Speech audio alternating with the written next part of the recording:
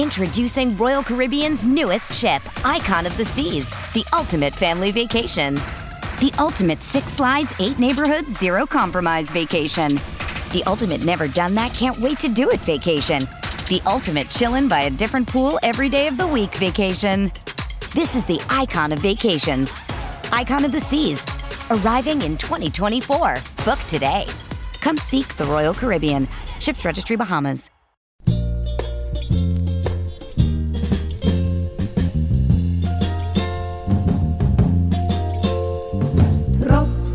Regen auf mein Kopf. Hinter mir Deckel muss es die kleine Fahrt im Top. Geht mir kein Sach nicht, die Tropfen von Regen. Hey everyone, welcome to Kill Me Now with Judy Gold. I am your host, Judy Gold, and this week we have part 2 of my conversation with Brian Posehn, who, I mean, what a fucking life. I hope you listened to part 1 because it's unreal. What a great guy. Just great guy. So part 2 is full of more gems. Also want to say, thinking about the people in Turkey who, I just can't believe this earthquake. It's awful. So thinking about those people, also thinking about, the people I hate, Marjorie Taylor Greene, the usual Lauren Boebert. I hate Ted Cruz so much. It was so much better when he was out because his daughter hates him. But whatever, they're all back. George Santos, don't even fucking get me started. I also want to say I performed this past weekend in Avenel, New Jersey, which is right by where I grew up. And it was a packed house, and it was so fun. The Avenel Performing Arts Center is great. So thank you, everyone who came. Yes, I did see some people from high school who... Most of them were very nice to me during my high school years, so that was nice. And, this is funny. So I called up my sister, and I was like, are you coming to my show? And it was that night when it was really, really cold. And she said, no, it's really cold out. And I said, oh, that's great. Because, if you were performing by me, I would go and see you even if it was cold out. And she said, well, you never came to see me do a filing. She worked in an insurance company. And, that's the big joke. You never come see me do a filing, but she's retired now. So I was so mad, and I call up Elisa, and then I call up my friend Robin Luann, and I'm like, I can't believe it. My family's so unsupportive, and blah, blah, blah. And I was sitting backstage with John Fish, and we're just chit-chatting before the show, and the stage manager comes in and says, your sister's at the door with a cup of coffee? And I'm like, what? And I open the door, and there's my sister and my niece. Okay, so I'm an asshole. All right, so my family is supportive.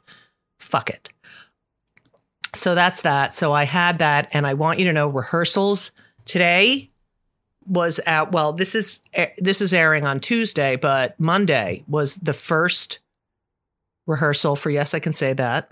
At 59E 59th Street Theaters.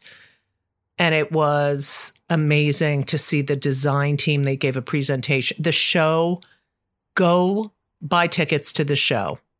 And even if I suck, the art, the scene, the art, what is it called? The fucking, oh, God damn it. The set design. Oh, my God. Because I've been in rehearsal all day. The set design is just going to be amazing, and the sound and the lights. But yeah, I'm really excited. I love rehearsing. So that's great. And what else? I don't know. We have a lot of upcoming episodes that are going to be pretty amazing that I think you're going to enjoy, and some surprises. So right now, we have the second half of my interview with Brian, who is just adorable. So I want you to sit back, relax, and enjoy part 2 of my conversation with Brian Posehn.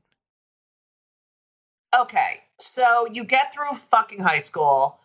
Knowing your work, it makes so much sense that you are where you are because of your, consuming words and film and having this fucking shit happen to you. It's at some point you have to be like, I have no control. people live their whole life trying to realize they have no control over anything. And you are getting all of these messages of like, life's short, you know, I can't even imagine what goes on in your fucking brain. So you graduate, and then at 19, your mother kicks you out because you're a fucking asshole.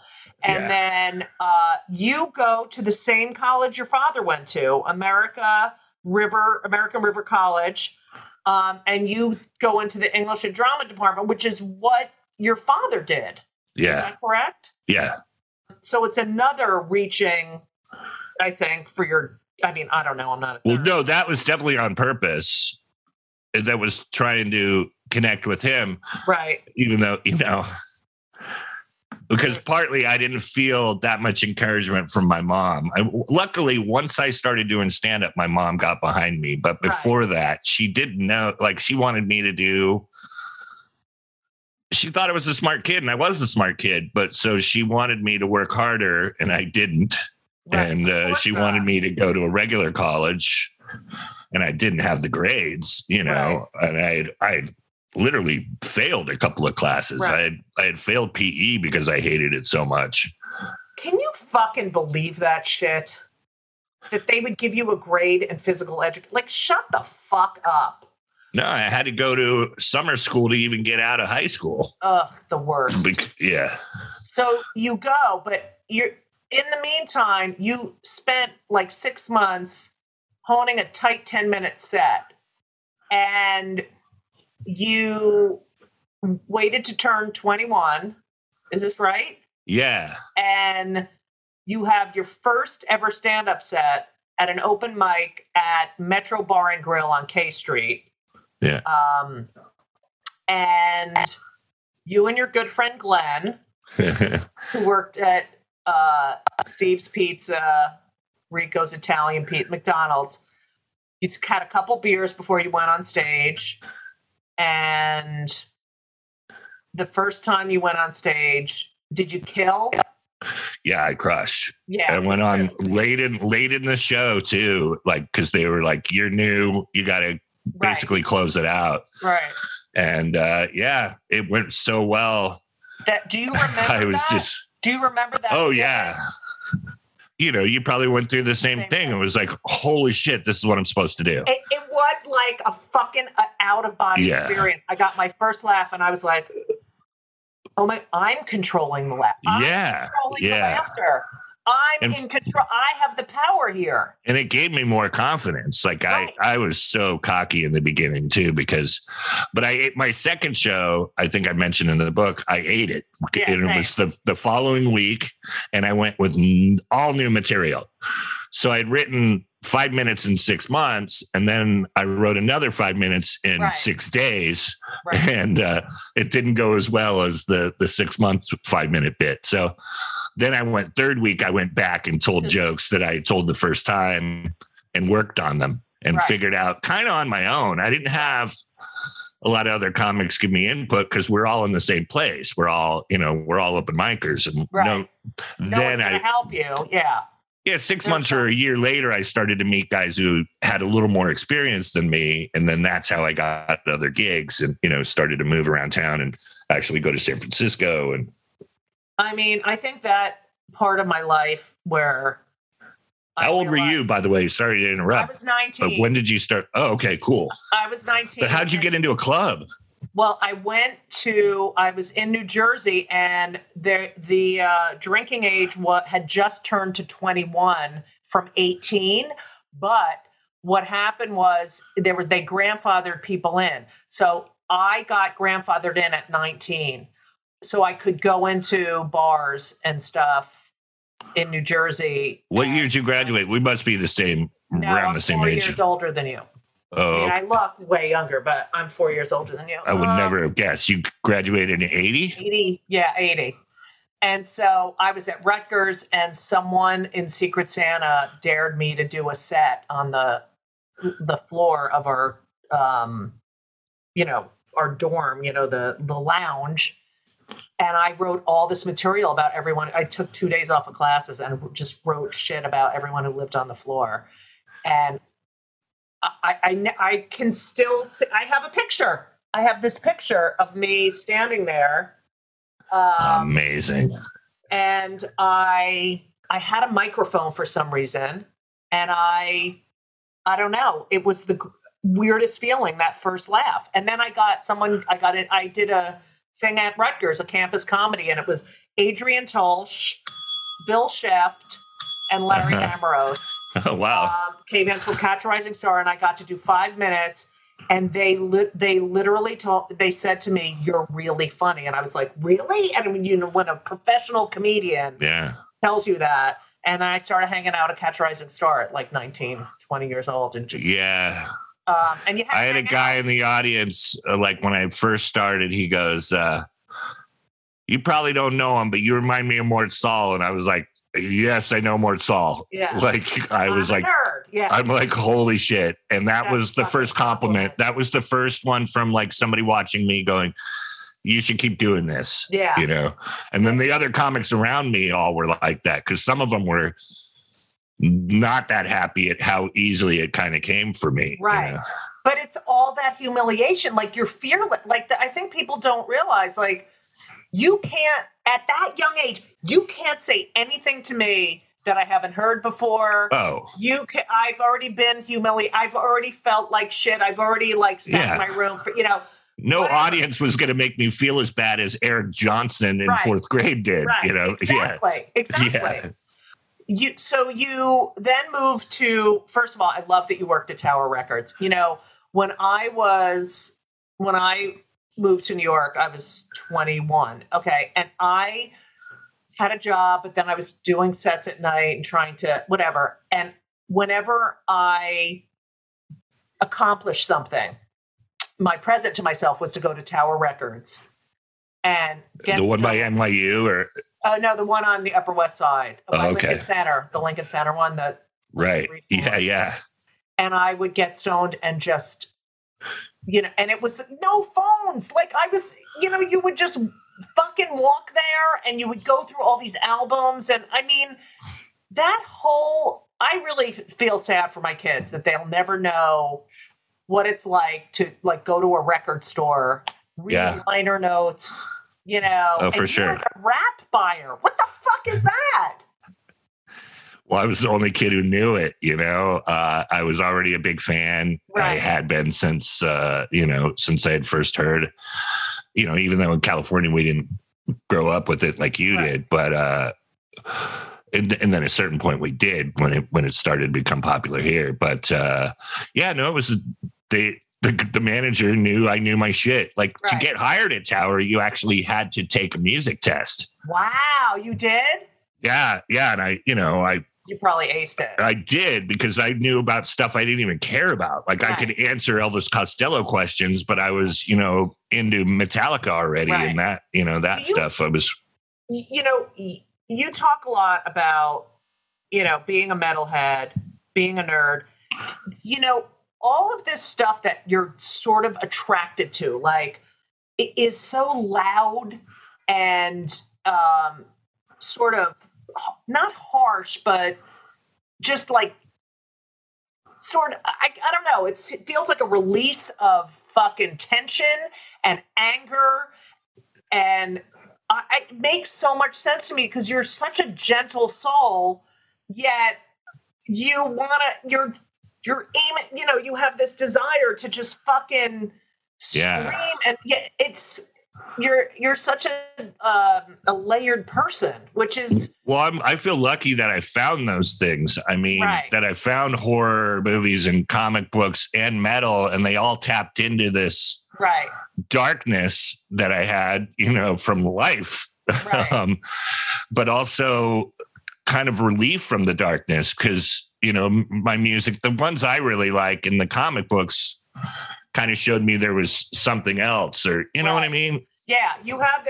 I feel like you were living in your head anyway, and then you had these books that were telling stories and you're just so fucking creative. It's amazing.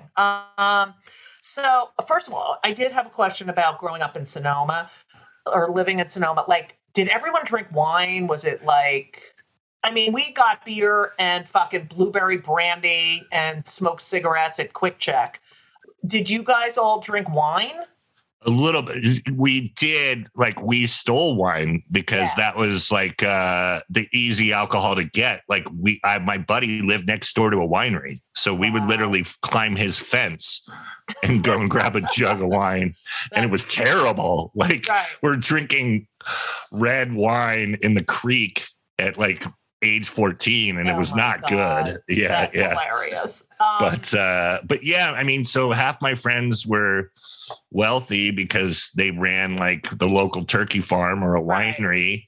And then the other friends were like, my mom worked for the state. So half the kids I knew were not, we weren't poor kids because my mom did have a job, but I was an apartment kid. And then half my friends had like houses and then in high school, a couple of my friends had mansions and up in the hills. So it was a strange place. Dreaming big. Yeah, it was a strange place to kind of grow up. Right. And how touristy it was too. Like people would come to that town. Like they were shooting movies there. Yeah.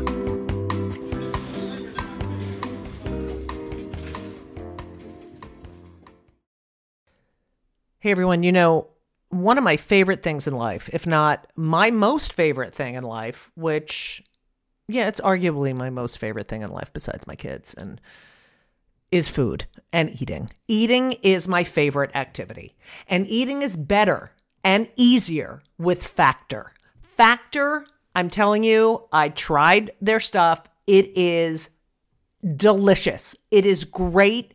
It is high quality, and they are, when I say ready to eat meals, they're ready to eat in 2 minutes. They're not frozen. They're never frozen. They're chef crafted, dietitian approved, and literally you heat them for 2 minutes. Every week you have over 35 options to choose from. They have Calorie Smart, Protein Plus, Keto. I just did Chef's Choice.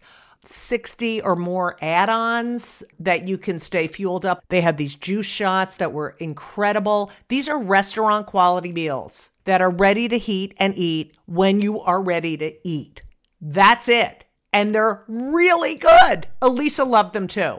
There's no prep. There's no mess. I've tried a lot of these different kinds of meals. Factor is amazing and so convenient. It's so great to get home from a long day of like schlepping around and knowing you have this delicious meal waiting for you in the refrigerator that takes 2 minutes to heat up. And you can pause, you can reschedule your deliveries at any time. It is a great solution for those nights and days that you're looking for fast, great, delicious options with no cooking required. Okay?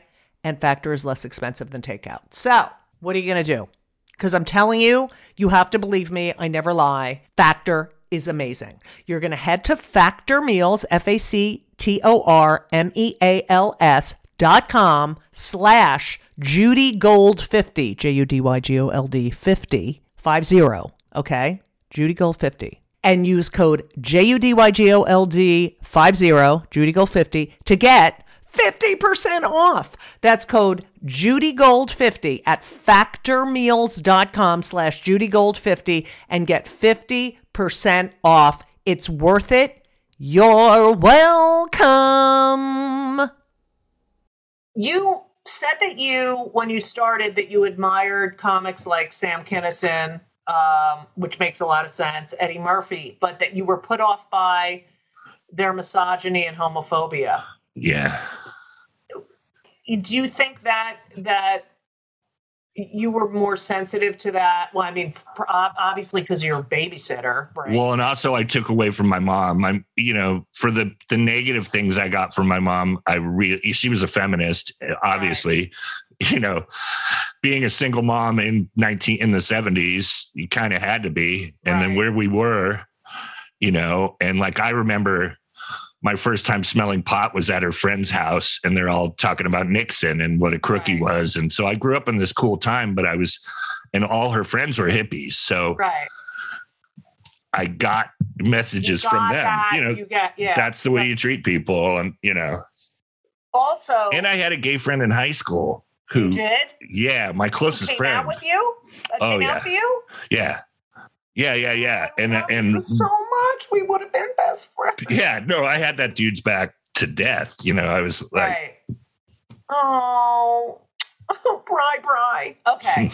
So, in 1991, you move in to an apartment with Patton Oswalt. Was that right? Yeah. And how did you meet Patton?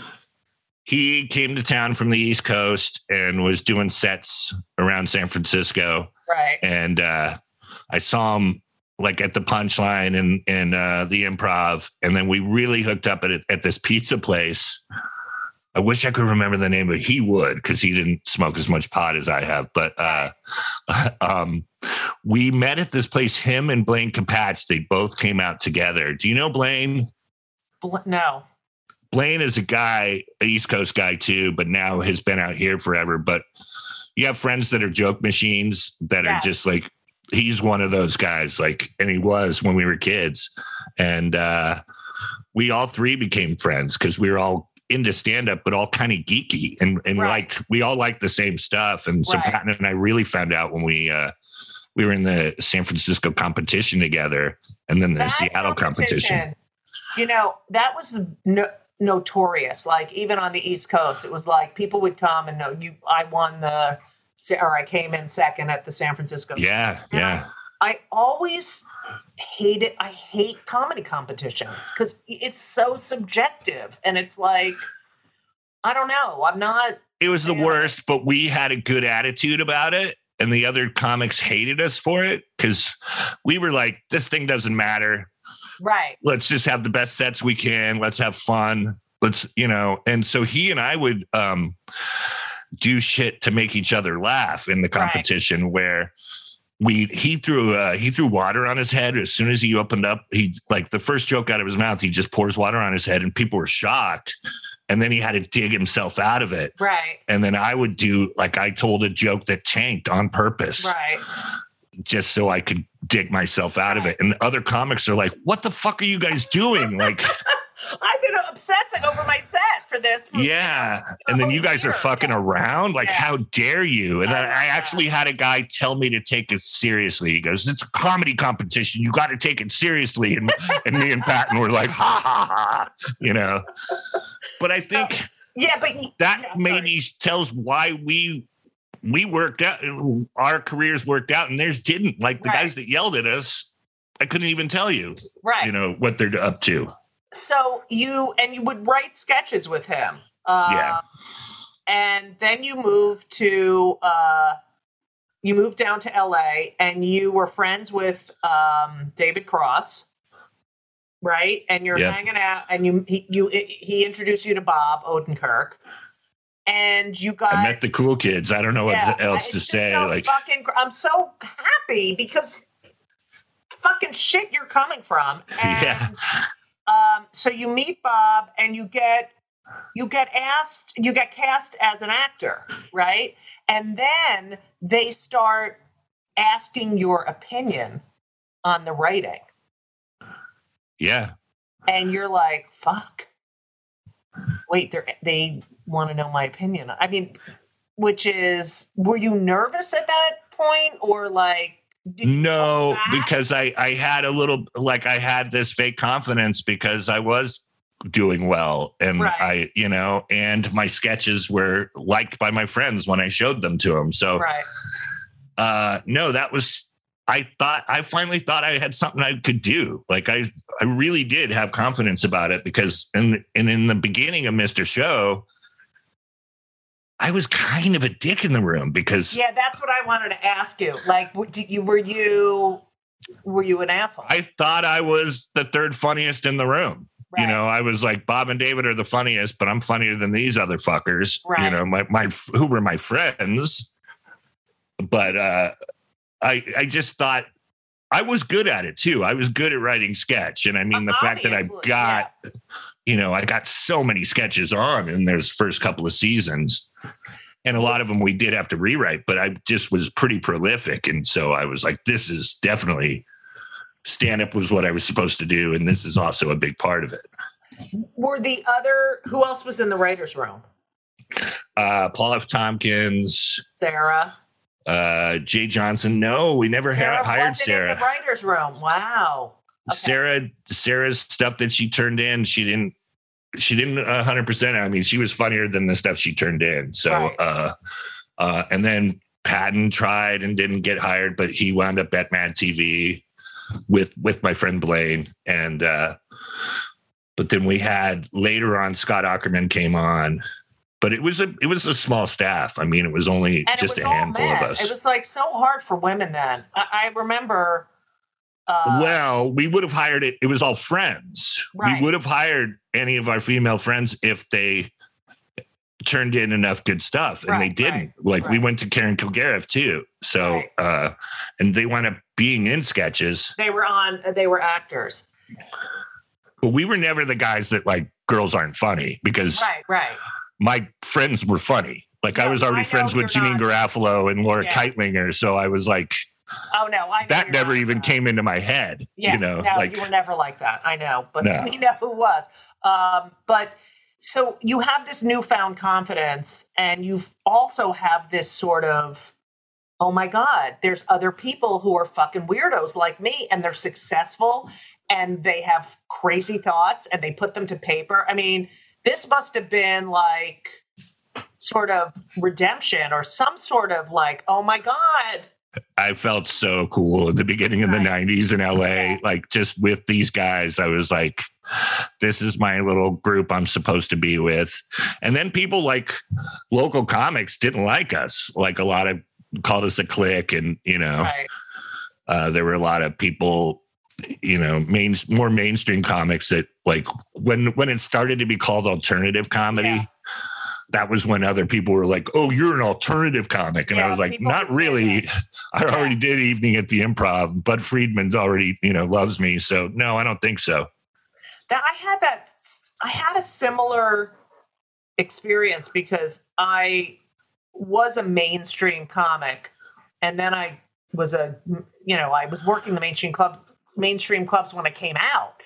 But I was never I wasn't like the other like I was different in a way, but they wouldn't let me be in the alternative. I was like, can I please do on camera? I tell stories. I don't tell, you know, and they're like, no, you tell too many jokes. And I'm like, oh my God, I'm a fucking freak. Like, please. And I got that here. I got that from Uncab too, but but now I do it. Now I do it, which is, I'm like, okay, it took me 30 fucking years, but for me, it was also all my friends were alternative comics. So I was already in, you know, the woman who ran on Cabaret kind of couldn't keep me down.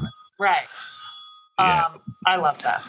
So, all right. So you get to this point where you're so confident and you're like, fuck you, you know, I'm in a clique, whatever. Did you ever get your bubble burst after that where it was like, come on down from this? No, I mean, there would just be times where it was a little harder to find a gig, you know, like I got cast in all those 90s sitcoms and then I didn't, you know, in the 2000s for a little while. There was some, you know, so there were periods where things would slow down for me, definitely. But it wasn't like my confidence wasn't rebuffed or in any way, you know. I knew, and I always thought like, I don't look at anybody else and the gigs they get and think that that's like could have been mine. Right. You know, I always thought I have a spot and I'm lucky, you know, and if I work hard, I'll get other things from that. And so I never was like mad at something else or something one of my friends got because I was just like, well, that wasn't for me. Right. You know? Well, it's interesting to hear you say that because, it took me a while. I mean, for the women, it was so different because they would only choose one woman. So they sort of made you. They sort of created this system where it's like it's only going to be one of you. Who's it going to be? And you're like supposed to be catfighting. And I realized that no, that's just going to destroy us. So I was like, I'm not right. You know, you have to learn. Not right for that. Good for her. She gets better. She gets more shit. It's better for women overall. But, you know, I really always felt in the 90s sort of jealous of there were a lot of cliques like that of guys who one would get a TV show and then bring all their friends to be writers and producers, and women didn't get those opportunities. So right, but you were still hanging out with those guys in the cellar, right? I mean, that's how I met you. Was yeah, I love them, but you know, I was like one of the guys because I literally started. You know, I was young, but I wanted to be a great comic. Like that was I was literally. I want to be a great comic, and I think they respected me because I didn't want to fuck them. I just wanted to be funny. Right. And I love all of them to this day. And I don't know if the comedy community is like that anymore.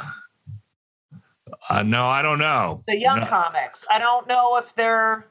Well, they're all doing fentanyl together. Right. Yeah. And doing viral videos and then going to a club and going, wait, I have to do how long? Yeah.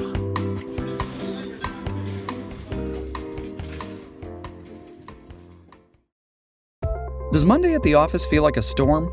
Not with Microsoft Copilot. That feeling when Copilot gets everyone up to speed instantly? It's sunny again. When Copilot simplifies complex data so your teams can act, that sun's shining on a beach. And when Copilot uncovers hidden insights, you're on that beach with your people, and you find buried treasure. That's Microsoft Copilot. Learn more at Microsoft.com/AI for all. So you met your wife. You're married at this point. Now you're married. You have a son. First of all, you married someone 5'3", and I just want to tell you, I wrote this down. 5'3", 5'1", if she's lucky. Oh yeah, you said she's 5'3", but she said she's 5'3". Yeah. Okay. First of all, there are two things I have to talk to you about. Number one, you know, my son is 6'8", and he plays college basketball, and I had to watch this kid who's athletic, smart, you know, handsome. I had to watch like a perfect specimen. He was chunky as a kid, so he was, you know, he hated his body. But I had to watch like the complete opposite experience I had being a tall, dorky music nerd, fucking, you know, whatever. And I watched him, and all I would say to my kids all the time is, dude, if someone's getting bullied, you fucking defend them. And they're all like, Mommy, we go to school in New York. No one cares. No one cares. No one bullies anyone. But do you say anything like that to your son? And do you think he's going to be tall? He's already tall. Yeah, he's 13, and he's he passed my wife 1.5 years, 2 years ago. Wow. He's 5'8" now, I think. But skinny like I was, and into all the same stuff as me, but it's a different time, right, you know, right? Like geeks aren't, you know, that's not a thing. It's not a negative thing like it was. So, and he goes to a private school where there's, you know, absolutely no bullying. Right. But he would be defending kids because that's already the way he is. Yeah.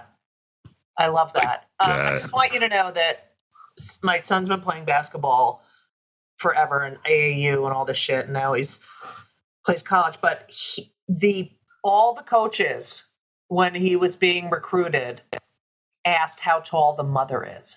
FYI. Huh. That's right. Mm-hmm. They all, and I go to these games and I'm like, oh my God, that woman's really tall, and I want to be the fucking tallest. It's like now I want to be the tallest one again. Now I'm shrinking. Are you 6 or 6'1"? I was 6'3".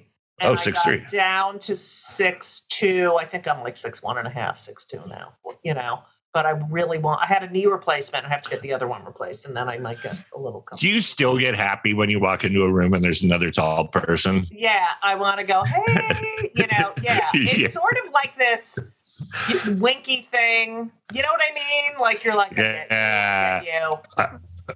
The special I just recorded, the makeup woman was 6'4". No way. Yeah, you know, it's just so rare, you know, for me to get somebody that we're almost eye to eye. Right. And I was like, hey, how's it going? I know. And it's so weird being at party. Like, people don't understand you're at a party. You can't hear a fucking thing anyone's saying because they're all like 5 feet tall. Right. And you have to bend it. It's awful. Your new special is Posehn Non Grata, which is a fucking great Is it Posehn non grata? Posehn non grata, yeah. I love puns. I know, I love it. And of course, your book, I forever nerdy, living my dorky dreams and staying metal. I fucking love it. Okay, so now you have you have a wife and a child. You're successful. Do you want to just keep going? You've achieved so much success. Do you get recognized everywhere you go? Yeah, not at home so much. Right. Not too many people in the Valley bug me, but yeah, I mean, I was just where my wife grew up. She grew up in a small town in Central California, and people freak out. Like right. I'm at the McDonald's, right. and this dude's like, "What are you doing here?" Right, and I'm like, "Do you ever get on stage?" I don't know if this ever happens to you. This happens to me. I'll get off stage, and people will say, "Oh, you are that tall." I'm like I'm fucking lying. I just made it up for my act. You fucking yeah. Oh yeah. I know you have frustration and rage. I don't know, where did the rage go? I still have rage and anger, and I hate people for the most part, and yet I love people for the most part. Your comedy is not angry. Right. Well, I try to keep the things that I get angry about out of my comedy. Like, I don't talk about politics or right. religion much in my act because it is something that means so much to me. And I will lose half the audience because I have certain beliefs. Right. And so when I do tackle those topics, I always try to come from a more open and kind of just try to twist right. the hierarchy or the way things are and try to find another angle. That's always. I get so angry. I wish I could and then as far as making fun of other people, that's not a thing that I like. Right. So I mean, my act did become more self-deprecating. Well, you would think. I mean, and I can be meaner than anybody right. because I am smarter than most of the people that picked on me. Right. But I pull back. I don't want to make anybody sad or, that's not what I'm trying to do out there. So I don't either. I want to make people laugh at themselves.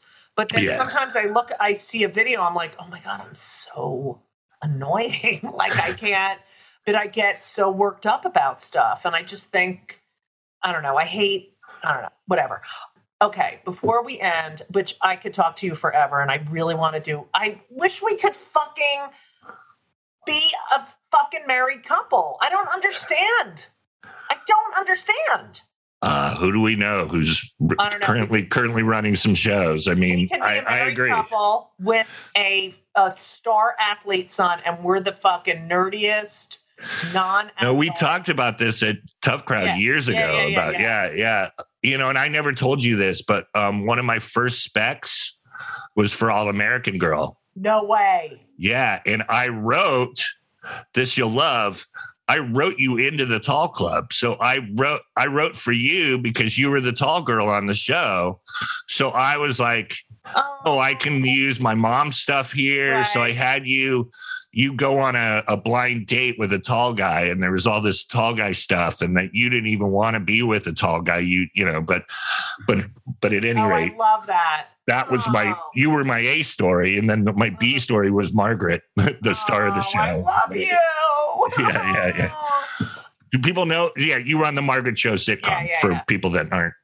We just found. And she was a really close friend of mine. And so she asked me, she goes, hey, the first season, I wrote some jokes for her but she was like, write a spec. And so I did. Well, the writing on that show was not good. But I got except for the Quentin Tarantino episode. Yeah, the Quentin Tarantino episode was hilarious. That's insane. Like, people don't even know that. So he loved her. He was really into her, and wrote an episode for her show that no one remembers. I remember. And you know what he did one day? So it was his episode, and he was in it. And then the director, we all said, let's come in a half hour early. And when the director walks in, we'll have Quentin sitting in the director's seat, and he'll walk in and see Quentin trying to take over. And we totally fucking ripped on the director. It was hilarious, but he didn't think it was that funny. I'm sure. Like, okay, I always ask my podcast guests 2 questions. First of all, what do you do for your mental health? Right now, nothing, but I should be back in therapy. I have a great therapist until she retires. Did you stop therapy? I'm currently not seeing her now. Yeah, I stopped. For how long? I do that too. It's been since my mom passed. I had some issues when my mom passed, and so we were talking then, but it's been like more than or close to 3 years now. Well, are you going to go back after this podcast? I mean, there's definitely things will come up, and I'll turn to my wife and go, I should go back to therapy. Yeah. You can take a break. You've been going since you're fucking 5 or 6. Okay. Yeah. All right. So I call the podcast Kill Me Now because, as I just explained, I get aggravated at everything. So I want to know what pisses you off more than anything in the entire fucking world. That makes you crazy mad, but it could be anything. But not political things, but usually, but hecklers still. Oh, they fucking annoy the fucking shit out of me. People that just don't know the rules in a comedy club. It still drives me insane. It's getting worse and worse. The thing is that I used to be like, go ahead, heckle me, because I'll fucking rip you a new asshole, which is my forte since, again, my childhood. So my mother, I ignored everyone, but in my head, I was like, I had these little comebacks, but I never said them. So now I could say them. But now literally when someone heckles, I'm like, go. You know what? I've been doing this too fucking long. No. Leave. Like, why do you have to come here and fucking ruin my life? Also, like, when you're the headliner, you're like, do research. Right. Decide if you like me or not at home. Like, don't fucking do it here. Right. Like, go redo this in the future. I've talked with other comics about this because I don't think I would go to comedy clubs if I didn't do comedy. Yeah. Like, it's not a thing that I would go, hey, I want to just hear some random person talk for an hour. Like, would I go to see a certain comedian? Yes. But a lot of comedy clubs exist of, like you play places like Zanies in Chicago, and they're like, we don't care who's here. Right. We're always sold out. It doesn't matter who the headliner is. We're always sold out. And I don't understand that. Like, you know what I mean? Like, I would never just walk up to a bright sign that says comedy and go, hope I like this comedy. Yeah. I mean, that happens in New York. You go in and you don't know who the fuck's going to be on the show. No, and I just can't even get my head into, I can't even understand what they're doing there. Like, what did you want? Like, I look around at the audience sometimes and I'm like, what is your life? Like, I always am like you went out to dinner and then this is the big thing of your whole week. You know what I mean? Like, my fans, I understand. Yeah. Like comedy nerds, I'm like, oh, okay, cool. Of course you should be here. But anybody else, I'm like, why are your arms crossed? Right. Fuck off. Like, you shouldn't even be here. You should have made better choices tonight. Or when I see pretty people, like a pretty, really beautiful couple, it's like, go salsa dancing. Yeah. Go fuck yourself. Go fuck in your car.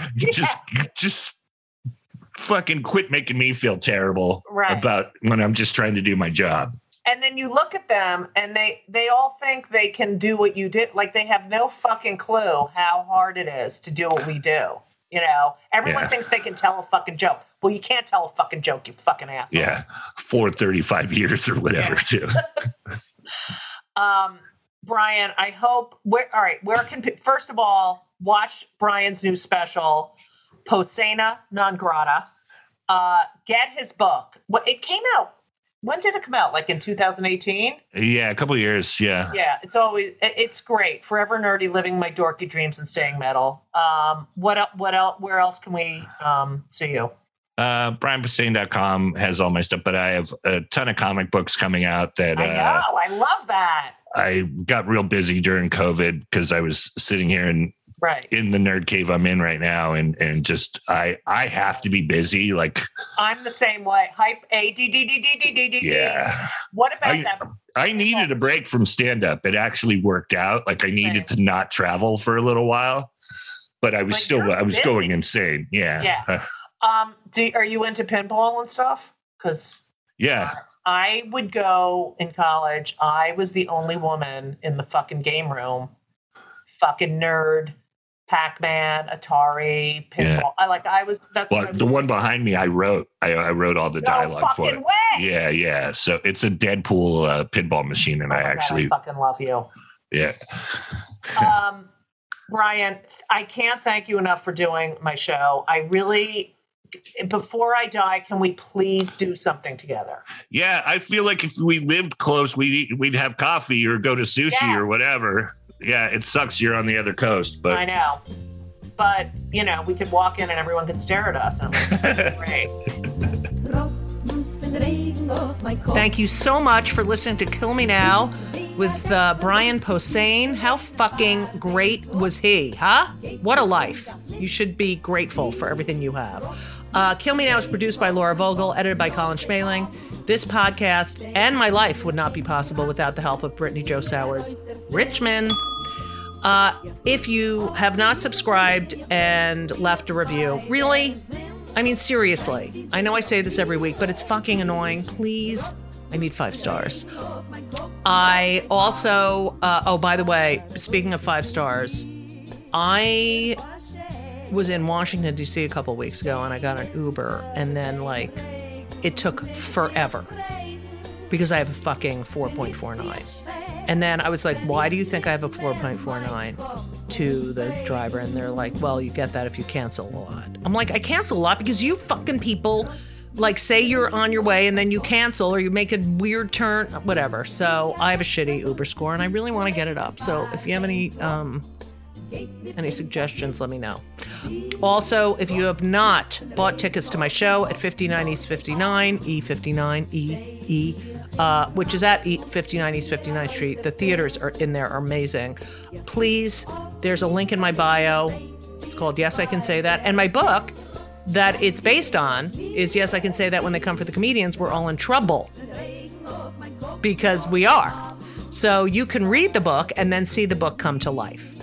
It is directed by B.D. Wong. I wrote it with my friend Eddie Sarfati.